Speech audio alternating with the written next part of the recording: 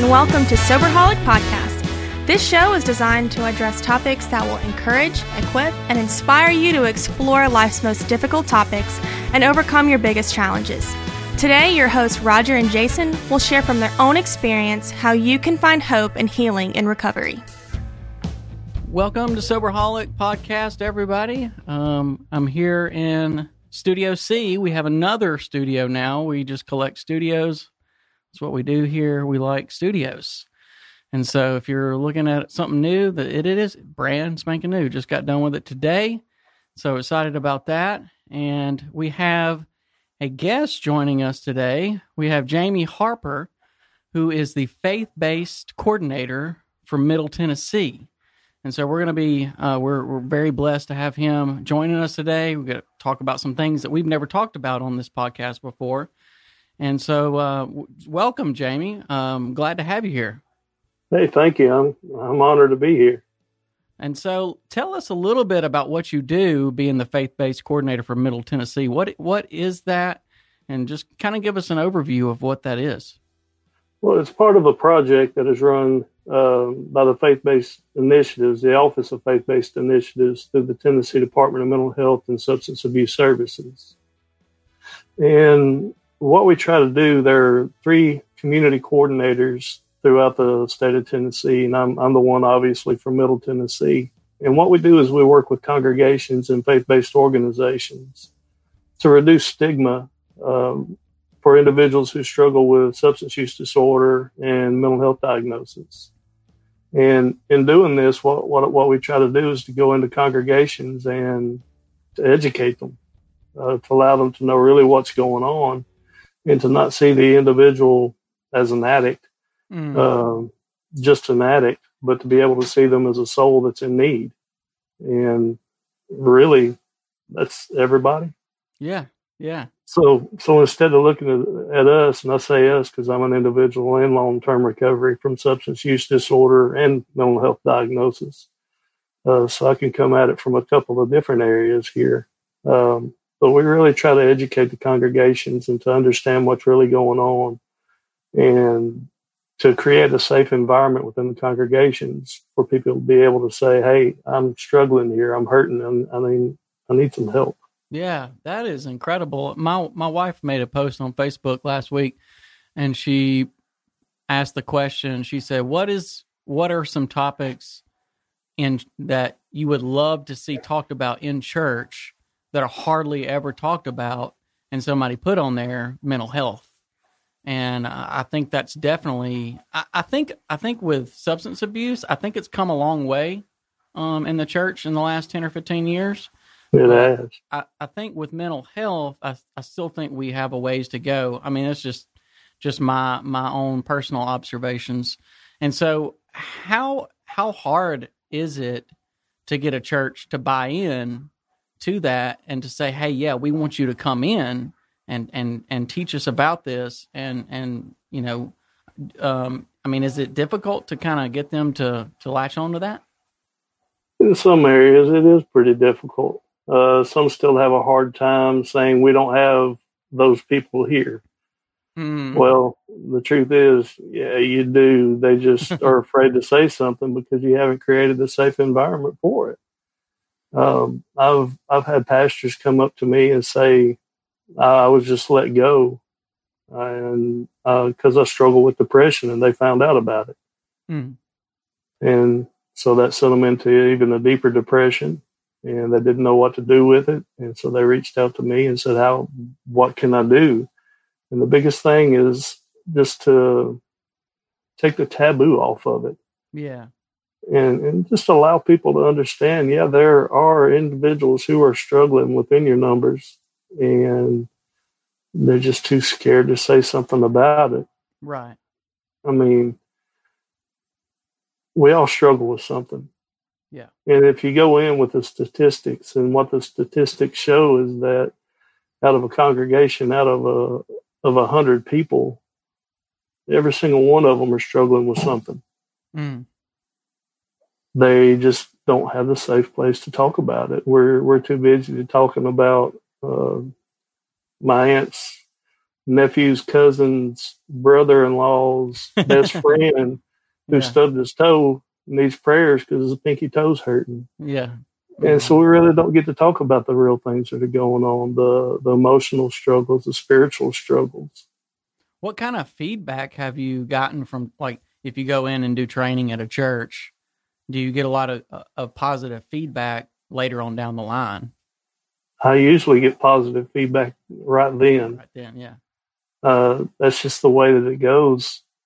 The biggest reason why people don't want to say anything or don't want to create the safe environment in their congregation for people to talk about what's really going on is because they don't know how to handle it. They don't know how to respond to it. So rather than saying anything, they say nothing. Yeah. And so whenever we're able to come in and talk to them about the real issues that actually are going on within our congregations, it's immediate relief. Right. Because we not only talk to them about what's actually going on, but we say, hey, and here's how you work with an individual who is struggling. Yeah. And here's how to find them help. And then they know that they're not just struggling in silence like they think they are. Absolutely. So that's wonderful. I mean, we could talk the whole rest of the time on just mental health in the church, but moving us along a little bit, you said you were in long-term sobriety from substance abuse. Kind of just give us the elevator version of your story with that. Okay. Well, I grew up going to church. That was just something that we always did. But, even though I was brought up in that environment, it didn't really save me from everything. The world was still there and the influences were still there. And so whenever a family member introduced alcohol and cigarettes to me whenever I was 11 years old, I went for it. And I continued that use on. And by the time I was 13 years old, I was smoking weed on a regular basis. And by the time I was 16 years old, I was a blackout drunk. I was an alcoholic already. And I just continued that behavior. And my father was killed whenever I was 17 years old. And that sent me on a deeper, darker, downward spiral. And it was around that time, it was right after he was killed, that I dropped out of high school. And I stopped going to church.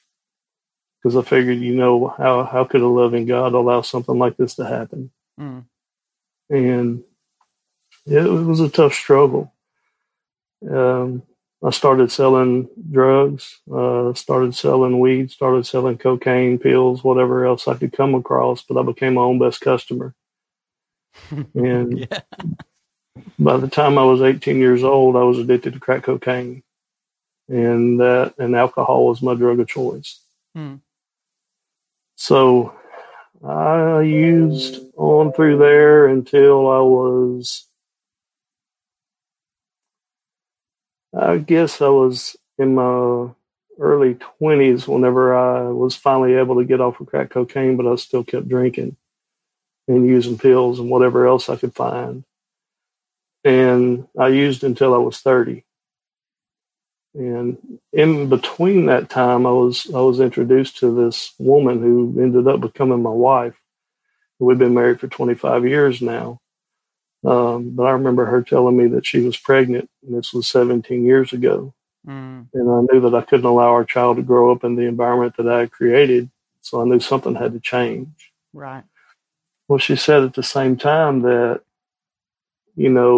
a lot of things need to change. We need to start going to church. And I told her, yeah, you have a good time with that. And so, I wasn't happy about that. But I ended up going anyway. And I put these restrictions on it. But, what I found in my recovery is that the opposite of addiction is connection. Mm-hmm. And that connection that I didn't have before is kind of what I found in the church family, that connection that I've been looking for. And so, through that process and through them, I started being able to understand myself a little bit more. And I was actually asked to start a recovery program. And we've had a recovery program going. We've got it across the United States and in Brazil now. And we've been doing that for about 9.5 years.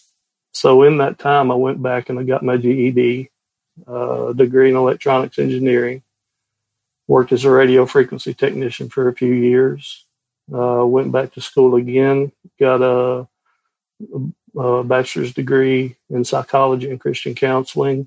And now I'm in school in the master's program for clinical mental health counseling. And what I do is I get to work with congregations and allow them to know how to deal with people like me. Yeah. So, you go into a church and you start telling them, hey, I've been diagnosed with generalized anxiety disorder, major depressive disorder, and impulse control disorder. They tend to freak out a little bit. Yeah. They're like, whoa. But then they're actually able to see that I'm a person. Yeah. And I'm real. And I struggle, but I'm in recovery. Yeah. So when you got sober, did you go to a program, or was it just within the church? Well, I didn't know programs were available. Mm-hmm. And so I did not go to a program. I needed one. I wish I would have had one, but I did not go to one. I kind of white knuckled it. And it was tough. It was so hard to do. And a lot of people kind of question, really? Yeah, it was so hard just to be able to go through that process. But it really was that connection that allowed me to find my recovery. Mm-hmm. Yeah. And that's what we love talking to people. I mean, me and Roger we're 12-steppers. We've been doing Celebrate Recovery and other 12-step programs for years and years. But, I mean, we both love talking to people who didn't get sober that way, because we think there's plenty of different paths, to sobriety that somebody can utilize. But I think they all incorporate some of the same main principles, like connection. And a lot of those principles you can find, a lot of those tools that we use to maintain our recovery and our sobriety are available in a church setting too. So that's awesome. Well, I'll go ahead and tell you, that church setting, but also starting a recovery program that is 12 steps. I mean, I'm a 12-stepper myself. So, I like to say that I got clean before I started my recovery. It was really whenever I started my recovery is whenever I got into a 12-step program, and then even started our own. That's great. Well, we've never actually talked to a mental health professional on this podcast. So one thing that we wanted to talk to you about was suicide. We've never talked to anybody. We've never talked about that on our podcast at all.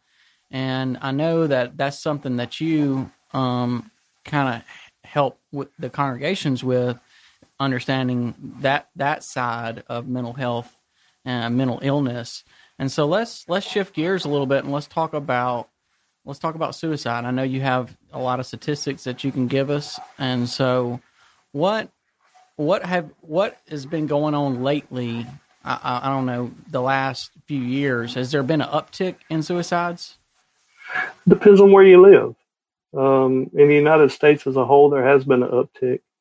Where I live in the state of Tennessee, there's been a little bit of a downturn, actually, not by much, but there has been a little bit of a downturn. What we see in 2018, which is the latest statistics that they've released, is there were 48,344 people died by suicide in the United States in 2018. That's just that 1 year. Wow. Now, what we see, coming from the state of Tennessee, we had 1,159 people die by suicide in the state of Tennessee. But one of the numbers that really staggers me is that for every one individual who dies by suicide, there are 25 attempts. Wow. And what we show is that throughout the United States, there are over 1.4 million people that attempted suicide every year. My goodness. That's a lot of hurting people. That's like a population of a small state. It is. And 48,000, that's right up there with car accidents. It's higher than car It's accidents. Yes. Wow. So what have the resources to help people who have mental illnesses that lead to suicide attempts, have the resources gotten better? Have they gotten worse over the last 10 or 15 years? Where are we at on that? The resources have gotten better, whether an individual is struggling with mental illness, whether an individual is struggling with substance use disorder, which leads to a greater likelihood of attempted suicide, or whether an individual has just become hopeless and sees no other way out. The resources are definitely available, just a lot of people don't know how to get to them. Mm. So that's really the biggest thing, and that's why I like to be able to go out and talk to the congregations, because in our state, it's the largest demographic within the state. So, we've had 1,159 people die by suicide in 2018, where we have around 3.4 million people of faith within the state. And so if we take those numbers and put them together, what we see is there's almost right at 3,000 people of faith per every one individual who died by suicide in 2018. Wow. So if we can educate the faith sector, there's a lot of good that can be done. Now, if we can educate everybody, there's so much that can be done. Yeah. And so we want to educate as many people as possible to allow them to know that, to allow them to know what to say, what to do, and where to go for help. Because a lot of people just don't want to ask the question because they're scared of the answer. Right. So yeah, let's just talk about that for a second. So say we know somebody has maybe confided in us or told us that they're having thoughts of hurting themselves. What are we supposed to do? What are the best practices as far as how to handle a person? I mean, I know there's people that get trained for years and years on how to do this, but just Cliff Notes version, like what are some best practices in handling a situation like that? Okay, kind of Cliff Notes version of this, and I guess this really goes back to QPR, which is Question, Persuade, Refer by QPR Institute. And what they say is first you question. And what that looks like is you want to make sure what the individual is actually speaking about. So whenever someone is saying, I'm just tired of it, I just want out. So, okay, so are you thinking about killing yourself? There's the question. Mm-hmm. It's not an easy one to ask, but it's one that needs to be asked. And so whenever an individual comes to me and starts talking in ways that I think may be suicidal, that they may be having thoughts of suicide, I'll ask them, are you thinking about killing yourself? Are you thinking about suicide? And sometimes that really gets them thinking because they've never really thought about it before. Wow, yeah, that really is what I'm thinking. But also they've never had a safe place to be able to say it either. Right. And so now in the safe place that has just been created, because I'm not judging them, that's one of the biggest things that I'm able to do is to be able to say, hey, it doesn't matter what my beliefs are on suicide. My goal right here is to keep you safe for now. And so if I can ask them that question and find out how far along are they in this, do you have a plan? So first I ask them the question, are you thinking about killing yourself? The next I'm going to ask them if they have a plan. And then I'm going to ask them, well, tell me a little bit about what got you up to this point. And so again, in a non-judgmental way, I'm just having a conversation with the individual. It's a serious conversation, but yet it's still a conversation that they probably never had the opportunity to have. Yeah. And so in this conversation, I'm looking for different ways. I'm looking for kind of protective factors that may come up while they're talking. I mean, they may talk about their children. They may talk about their pet. They may talk about their parents. They may talk about something tangible that allows them to have hope. Yeah. Yeah, because there was several times in my addiction where I felt I had suicidal thoughts, and it was those things that kind of prevented me from actually going through with it Well, because I think for myself, and I'm sure this is true for a lot of people who are having suicidal thoughts, is that you think that everybody else will be better off when you're gone. Right. And I think that was a delusional thought for me. And so when I really kind of played the tape out and realized, I can't kill myself because it'll be my mom that finds me and I can't do that to her. And so, that's kind of the thing that prevented me from actually carrying and going through it. I'm glad you're here. Yeah. That's, I'm glad you're with us. That's, going through and substance use is something that a lot of times leads to suicidal ideation. And that's something that we have to be wary of. Yeah. Especially starting the recovery. Now we're having to deal with the issues that we haven't been dealing with before. It can be tough, but there again, the opposite of addiction is connection. The opposite of suicide is connection as well. Yeah.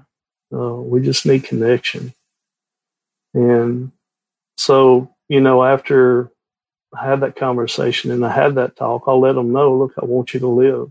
Will you go with me to get help? Will you let me help you get help? And then depending on the severity of what's going on, that will determine who I call. Mm-hmm. I can call the Tennessee Suicide, I can call the National Suicide Crisis Line. They have a text line, or I can call a mobile crisis, or I can call 911, just depending on the severity of it. So, I kind of think of it like this. Is CPR, whenever you're giving someone CPR, is that it? What happens after you give someone CPR? What happens? They come back to life. They come back to life sometimes. And then the EMT comes and they get that individual and they put them in the ambulance and they take them off. So what I'm trying to do is I go through and I'm talking with the individual is keep them safe for now until more professional help can come into play. Right. Now, that's one of the biggest fears that a lot of people have about entering into the discussion is they say, well, I'm not a professional. You don't have to be. Yeah. Just know the right questions to ask. Right. So give us those again. It was question, persuade, and refer. Refer. Yeah. And the biggest one really, to me, one of the most important ones is the referring one, knowing that, like, I think whenever you're in a conversation with somebody like that, you're thinking, I'm responsible for this person living or not. But your goal should be just trying to get them to hang on long enough, like you were talking about, to get the professional help. Right. And so it takes a load off of you as far as responsibility. Absolutely. And sometimes that help may be a counselor the next day. Sometimes we may need to call in mobile crisis if it's something that is really serious and we need to get it taken care of at that time. So it all really depends on the severity of the situation. My go-to is the Suicide Prevention Lifeline, which is 1-800-273-TALK or 1-800-273-8255. And so that's a number that anybody can call if they have even a suspicion that someone is struggling with suicidal ideation or having suicidal thoughts. Well, that would be a number to call. Mm. And they can kind of walk you through the process of what to do. Okay. And then there's the crisis line that somebody who's having the thoughts can call. Right. Well, they can actually call the Suicide Prevention Lifeline as well. Okay. Yeah. If you're with an individual who may be thinking about it, there's your number for it. If you're the individual who's thinking about it, there's a number for you. It's all the same either way. Right. Okay. That's great. And then I remember reading an article, I don't know, a few months back about about people texting that, and like the statistics were incredible, how many people were texting. Keep up with the modern technology or whatever, but I could see how somebody might want to text instead of actually talk, as a way to be a little bit more anonymous, and not feel so out there. But, whatever means necessary, And if you wanted to text rather than call, you could text help to 741-741. Okay. That's great. And yeah, we'll put those that's numbers. the text line. Yeah, we'll put those numbers in the show notes too. Okay. So, well, that's incredible. That we do have more resources available now. What do you, as far as going back to kind of in the church, mental health in the church, what do you think is? Do you see any trends like within the church that are troubling to you that you think could be actually leading to more suicides? I know it took a long time to say that question. Unaddressed depression, unaddressed anxiety is some of the biggest things. Perfectionistic tendencies is another.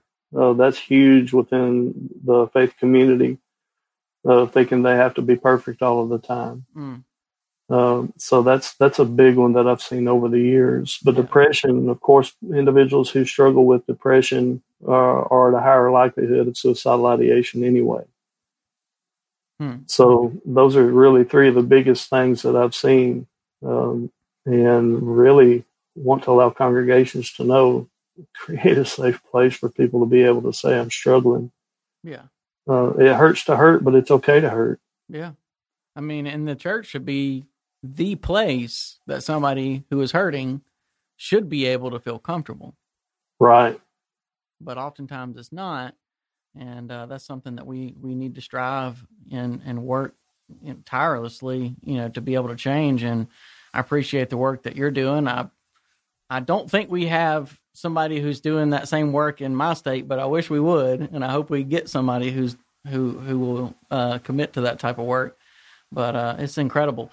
Well, one way that we kind of close up every show is with the final 4 questions, and I think Roger sent those to you ahead of time. So we'll get started with that, and that'll close us up. Here we go. Here's the first question: can you name a book other than the Bible, movie, or a podcast that has changed your way that you look at an area of your life?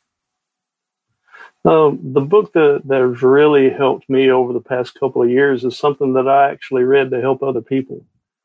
But it ended up helping me more than anything. And it's Doctors Fitzgibbons and Enright.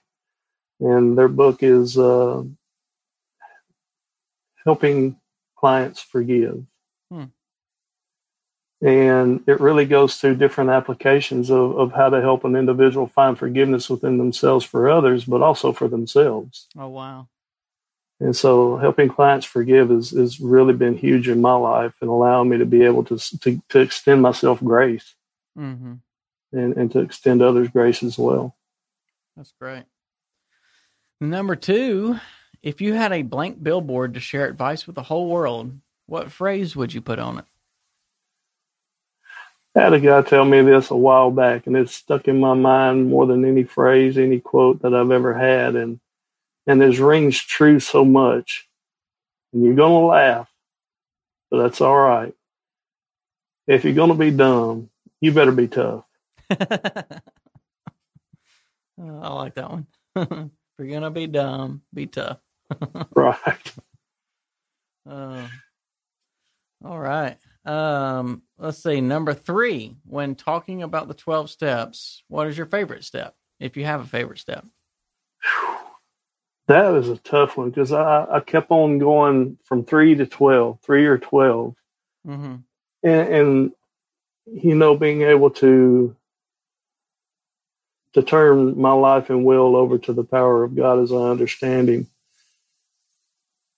That's huge for me. And it's huge for so many people because, if I personally can't do that, I'm not going to make it to step 12 where I get to take I haven't had a spiritual awakening as a result of these steps. And so they really, for me, they go hand in hand. I know that is a daily process of being able to turn my life and my will over. But I also know it's a daily process to be able to share what I've learned with others. Yeah. It's hard to pick one favorite step for me. And then lastly, the final question is, how can people reach you? Well, you can reach me in a couple of different ways. You can go to tn.gov and do a search for faith-based community coordinators, and that'll bring up all of us across the state. You can email me at jharper@pc4s.org, or you can give me a call at 615-603-9092. Great.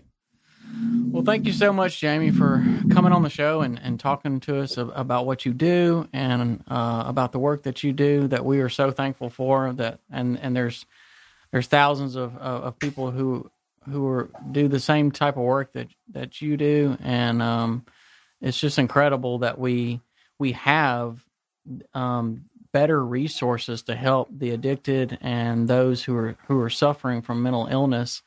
And so just thank you so much for coming on the show, and wish you the best. And if there's ever anything that we can do for you, just give us a ring. And so that wraps up another episode of Soberholic Podcasts. And go like and share our post on social media, and you can leave us a review on iTunes. That helps us to get the show out to more people. And thanks for listening, and we'll see you next time. I'm Jason. Thanks for listening to Soberholic with Roger and Jason. If you like the show and want to know more, check out SoberholicPodcast.com. Please remember to leave us a review on iTunes or wherever you listen to podcasts. See you next week, Soberholics.